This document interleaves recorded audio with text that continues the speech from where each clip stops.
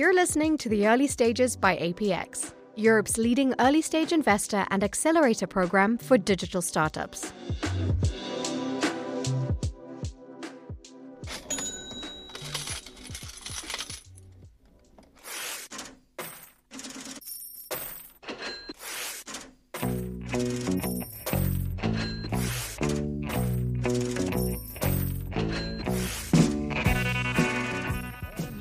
Of Shark Tank, where hopeful entrepreneurs from across the country dream of a chance to secure an investment and gain powerful partners to start, grow, or save their businesses.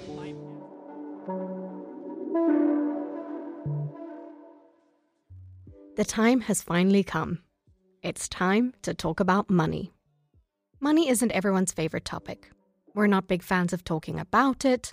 We're often very intimidated by it. And I'll be the first to admit that if I could outsource every monetary responsibility of mine to someone else, I probably would. Financing and funding know-how isn't common knowledge, and it isn't always fun, but that's okay.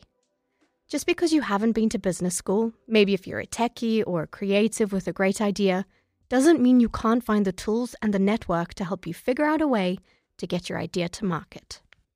This entire journey does cost money.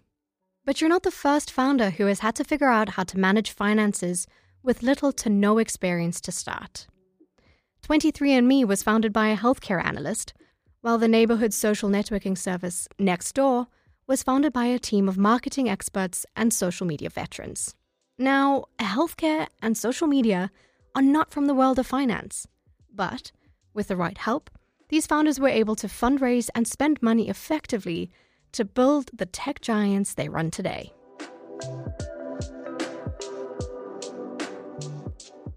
These early stages see founders relying heavily on themselves and sometimes their close friends, their family, and fellow founders to get things off the ground. The same self-sufficient approach goes for financing, which is why bootstrapping is so often the first go-to. Whether you have to lease your flat, maybe work on the weekends, or dip into your reserves, chances are you'll be spending your own money.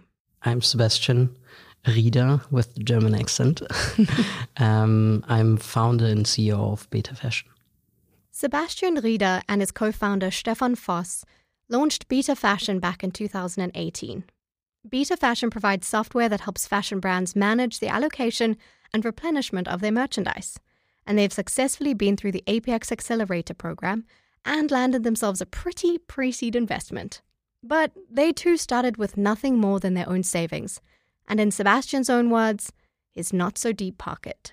It was my own not really deep pocket. Okay. So we started bootstrapping a long time. I was basically funding myself at a really early stage for 1 year by myself, and then founded together with my co-founder, who actually brought in also a little bit of money from his old company.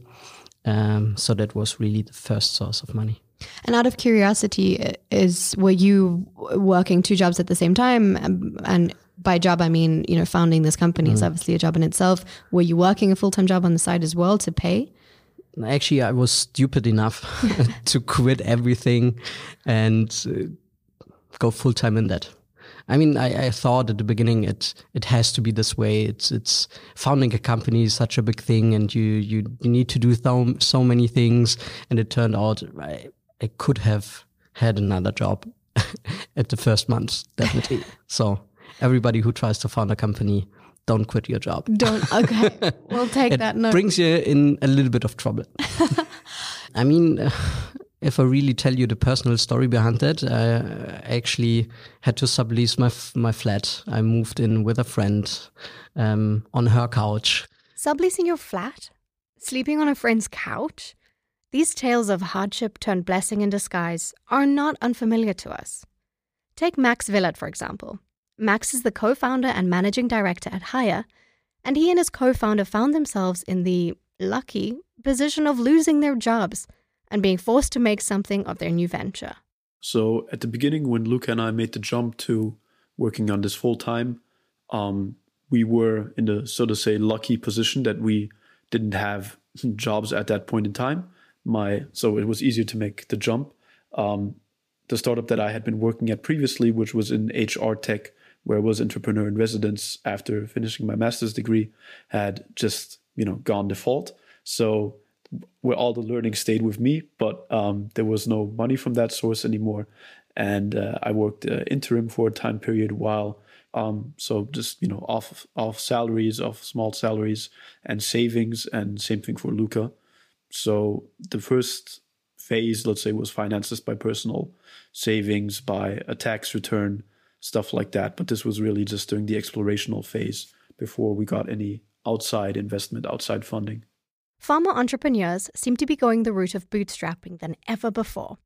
It is considered a rather romanticized idea of starting a business, but it can be hugely beneficial if you're willing to put in the hustle. Remember Maya Markovits from episode 3? I think I would try to bootstrap my business as long as possible to really come to a point where I have enough validation or even starting to get revenues in that will help me to also better my negotiation towards the investor, right? So the earlier you raise money, the lower your valuation will be. And that means it's a simple mathematical function. If you are worth $1 million post money and you are raising 100K, you will give up 10% of your company. So what you would want to do is you would want to raise the same amount that you believe that you need, just on a higher valuation, because you will give up less equity. And the less equity you give up at the beginning, the more control you have over the company. Essentially what she's saying here is, the more of your own money that you manage to raise, the more control and ownership you'll have over your company in the long run. It's not easy doing it without outside capital. But as Sebastian says, making your own way is sometimes the best way. So it's nothing stronger than bootstrapped companies that have revenues. So yeah, if it's possible, do it. I saw companies they have done it. In the first stage, you always think you need the money and you need more people and all of that. But if you really try to focus on what you have to do, you don't need it. It maybe takes a little bit longer, or it will definitely take a little bit longer. In the most cases, there is a way. In an ideal world, you'd fund your baby on your own for the duration of its existence. But the startup landscape is a fast-paced one, and more often than not, you are going to need monetary help in order to maintain speed, efficiency, and growth. So when do you start looking for investment? Tilman Kemper, the manager of venture development at APX, says that like so many things along this journey, it really depends. A lot of times it depends on your business model. It depends on your own resources, of course. How much money do you have saved up? What kind of business are you running? I guess what we see a whole lot is depending on your business model, whether you're profitable or not, whether you want to grow faster, whether you want to expand or hire more people. This stage comes earlier or later. So as soon as you are hitting certain walls in terms of not being able to hire anymore, in terms of not being able to put anything out in terms of marketing spend, AdWords, etc., it might be the right time to look into financing. Okay, so you've found yourself in the position where you think you're ready to bring on potential investors. But how do you know that you're ready? What are these investors actually looking for? Investors want to see something actionable that they can invest in. So the best way to raise funding is really build your business and do what you want to do. Test it in the smallest way possible, in the leanest way possible, so that you can prove that there's something behind what you're trying to do, rather than just have a PowerPoint slides with a grand vision, but nothing really achieved, right? The more you can show, the easier it is to raise funding, and then you're actually in a position of strength rather than being the beggar that just wants money. And then when you do approach investors, do so, especially business angels, do so more from the perspective of gaining insights and picking up their feedback. People much rather give feedback on new interesting ideas than being asked for money straight up. That just puts them in a defensive position, which doesn't help you at all at the end of the day. There may be times when a company hasn't validated or even built their product yet, but investors can still see their and their team's potential and can understand this grand vision they want to make a reality. So be transparent, to a point, but don't undersell yourself. You do have a great idea. You just need to convince them of the value and the potential of your story. you are always struggling to demonstrate traction. And by traction, I just mean momentum that you have been able to generate over time, over the past few weeks, or month, or years even. And the problem with this early stage is that a lot of times you haven't made any revenues yet. You might not even have a real product. So how can people say, okay, what you are doing right now really makes sense? It's really tough to prove. And in that context, you need to somehow be able to validate what you do.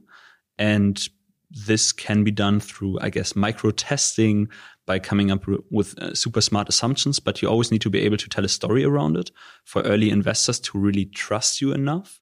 For Sebastian, it was all about the relationship building. But it is important to keep in mind here that there is a lot riding on these early stage introductions. And you do need to be calculated about how you initiate these conversations with potential investors. It was more about that I felt I need to build up a relationship, and relationship is built on trust, and trust is for me also built on transparency. So I thought, I give you everything I have, and hopefully I will get back everything you have. But it wasn't that way. And we approached everybody really pretty cold. So we sent them emails, we called them, and it was basically just like screaming out in the world, we need money, and do you want to give us some? Screaming out into the world that you need money and that you'll take it from anyone who offers it is maybe not the best idea. Whether you're looking for accelerators like APX, angel investors, venture capital, or even grants, these first points of contact can leave lasting impressions, and it's important not to waste opportunities. Luckily, Sebastian and his team, with the help of APX advisors, took the time to reassess their approach. Suddenly I realized how we could do it, and that the worst thing you can do is basically call an investor and just telling them, look, I found you on the internet, and it seems to be pretty cool what you're doing and your portfolio companies, and it could be a good match. It doesn't work out at all. So that you need to have this network and try to approach through the network. So an introduction is always the best. This, I think, is what I should have done in the first months and in the first period of the company, build up this network. These networks are integral. Max and his team had factored funding into their business model from the very beginning. And like Sebastian, leaned on their personal networks to find business angels. And then once they had more to show, accelerator programs too. So we were thinking about raising money from the beginning onwards, and that was really concurrent with actually developing the business idea and the vision that we were standing for. So from that point in time, we were talking to primarily business angels through our personal networks. And then when we got it a bit more concrete, we applied to several acceleration programs, amongst others APX, and luckily got into APX, which has been a great experience so far.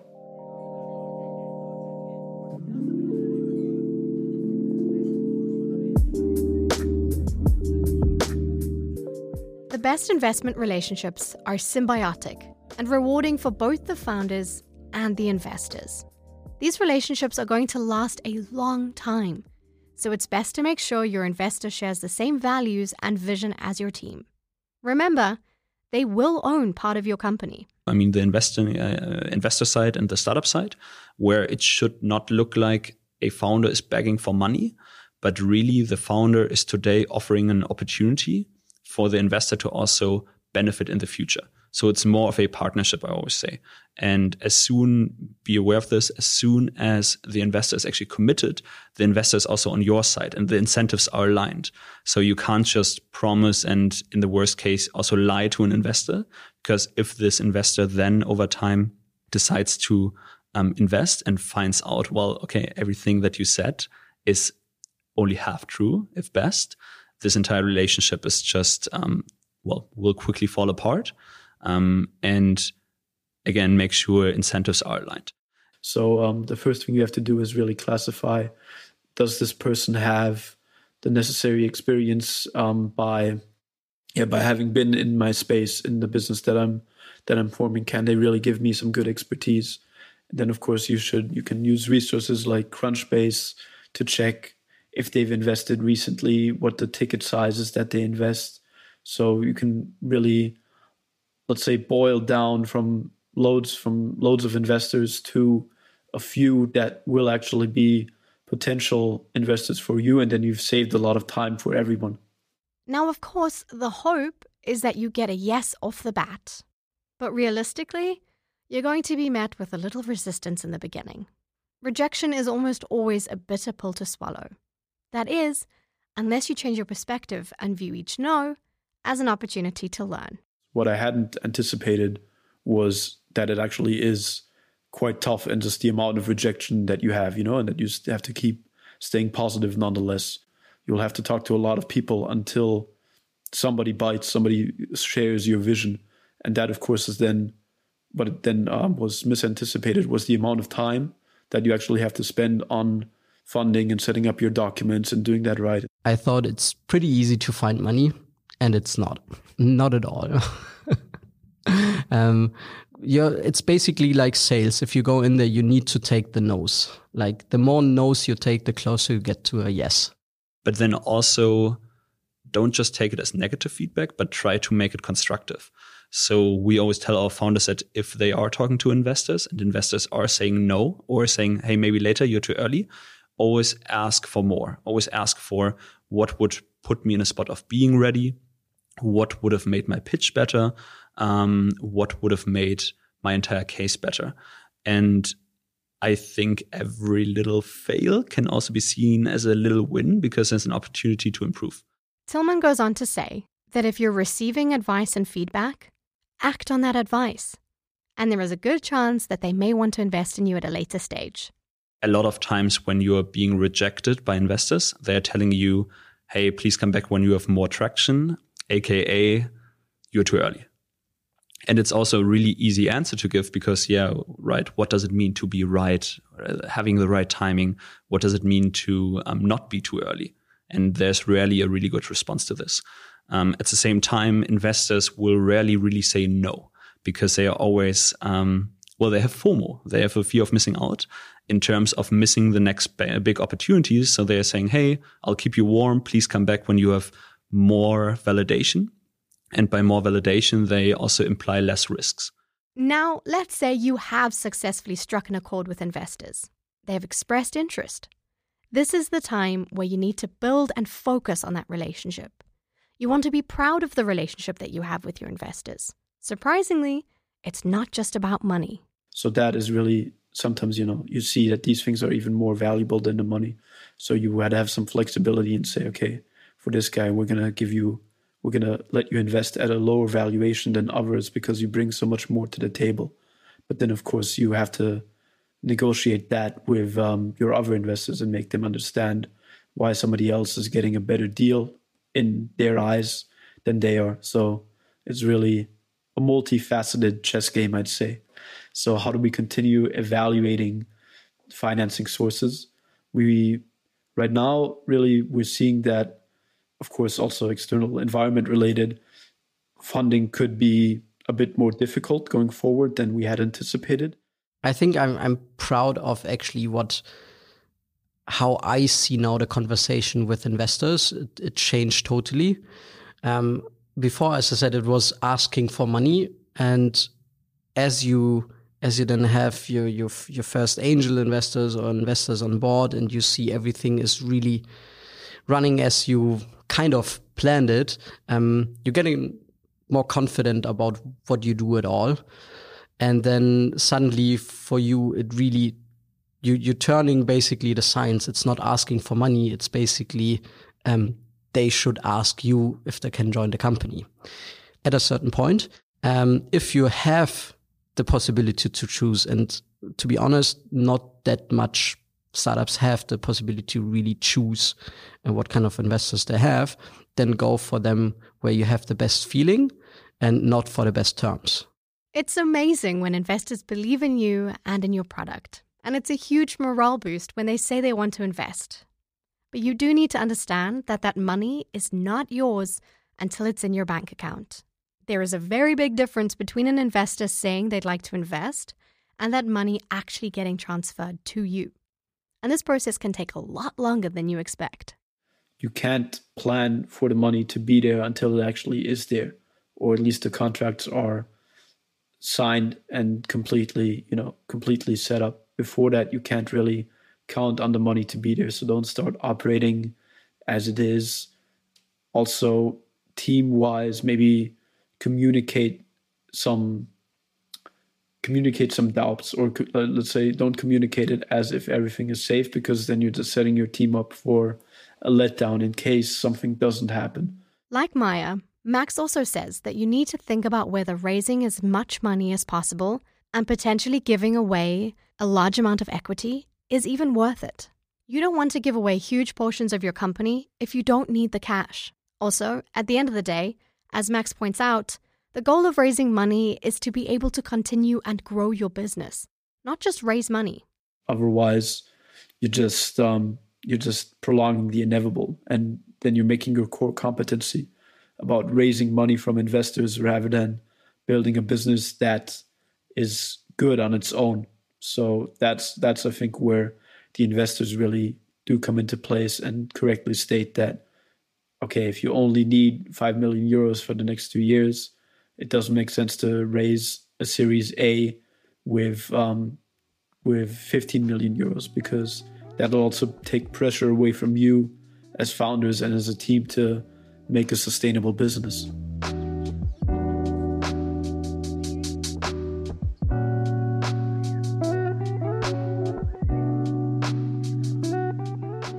The American and European startup ecosystems are vastly different, especially in terms of investing. While some ecosystems are less risk-averse and more likely to invest huge sums of money, European investors tend to want more validation and a more solid backing before investing in a company. But admittedly, there are even variations within Europe. So I think you need to bring a bit more validated assumptions and metrics and evidence really to the table in order to be able to raise money in Germany, as compared to the US, where they will always ask first, how will this become a $1 billion opportunity?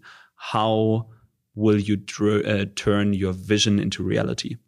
And I think in Germany, it's more of a mix of where are you today and how do you go about the next 3 to 6 months? I might also be a bit biased here, but I guess the European, the Berlin, the German ecosystem might be a bit more risk averse, but through or by that also be able to put out more sustainably successful companies. It really just depends on your local ecosystem still to a large extent.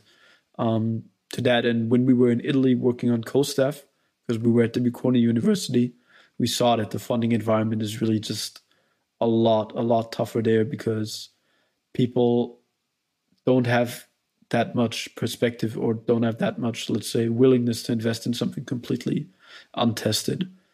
So that would mean that you have to be a lot further in what you're doing for them to justify investing in you. And yeah, just these things that are big bets are easier to finance when you already have a developed startup ecosystem. Depending on which ecosystem you find yourself in, there is also the opportunity to look into potential grants. Local governments have millions of euros to dedicate to funding startup projects. So if you find yourself in a position where an accelerator has asked you for something more concrete, but you're lacking the funds to do anything, look into what grants are available to you. And it's free money. So for grants and public money, there are different requirements, whether you are already incorporated or not, your financial model, etc., compared to an investment opportunity with people who are return seeking.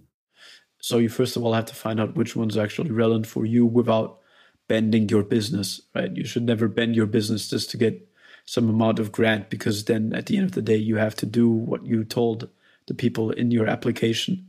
So it doesn't make sense to lie, and that makes even less sense to change what you want to do, because there may be some source of money available if you do. Of course, accelerators are not only an excellent source for funding, but they also offer a unique opportunity to hone your business model, your pitch deck, and your product for future investment. APX was basically our last chance to survive, but it was the best choice we could make for the phase in terms of getting this access to the network. And I do not regret it at all. It was really, and it's not because this is an APX podcast at the end, it was really the best decision to go with them. Tilman explains how an accelerator can be beneficial in illuminating unknowns and providing financial guidance during this stage of the journey. So we're here to advise. So we would rarely just say this is right or wrong, but we want to really understand why founders make decisions in the way they are making decisions. A lot of times founders come in with certain ideas in mind how to spend the money, but they might not have looked at every aspect of their company, of their business, of their path forward, where they might need improvement. And therefore, the money might be readjusted in a way how it is being spent. But then also at the end of the day, we don't decide for them. So we can only offer advice, and we can also offer our experience and what other founders have done.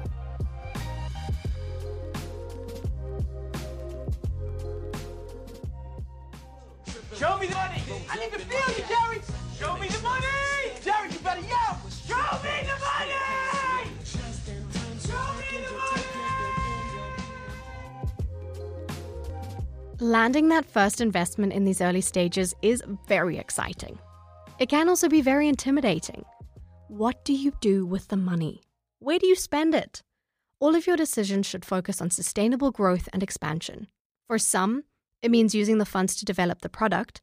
For Max and his team, it was paying their own well-deserved salaries and then hiring their first freelancers.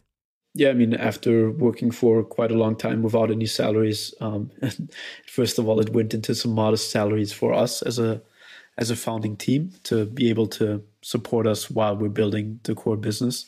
And then on the other hand, it went into expanding the team with the competencies that we don't have. So our first hire was a freelance UI, UX and designer whom I know from a previous startup who's doing a great job for us in all our branding, all our setup, the look and feel of our app, because we know that we have to design an app that students will want to use and a website that students will want to use and look at. So it doesn't make sense for us to try to do that ourselves, right? When that is something that we would never be able to do. While incoming money is a wonderful thing and the opportunities it brings are really exciting, it is important to think long term. It will mean a lot more growth, which sounds cool, but at the same time, it also offers more risks, and therefore you need to be willing to do that. And I think it's not meant for everybody, and that is also perfectly fine. You should just really, as a founding team, decide what you're in for and what you're also willing to sacrifice in this context, and only then really proceed to pursue investments with VCs, for example. Because at the end of the day, that is why you're doing this, right? We're looking to grow well, and hopefully make a living from this venture of ours for the foreseeable future. It is a big responsibility to suddenly be in charge of hundreds of thousands of euros.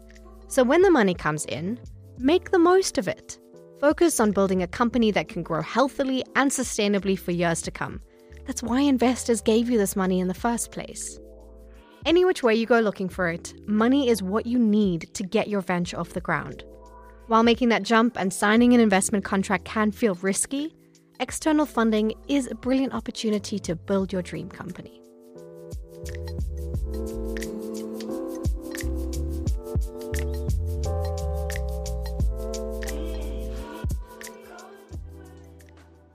Thank you for listening, and thank you to Tilman, Max, and Sebastian for taking the time to share their knowledge and expertise with us.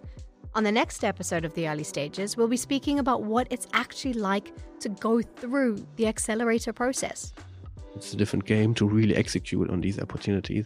And there it's always really, really nice to see some of the people that are then really hustling after it and trying to catch them all.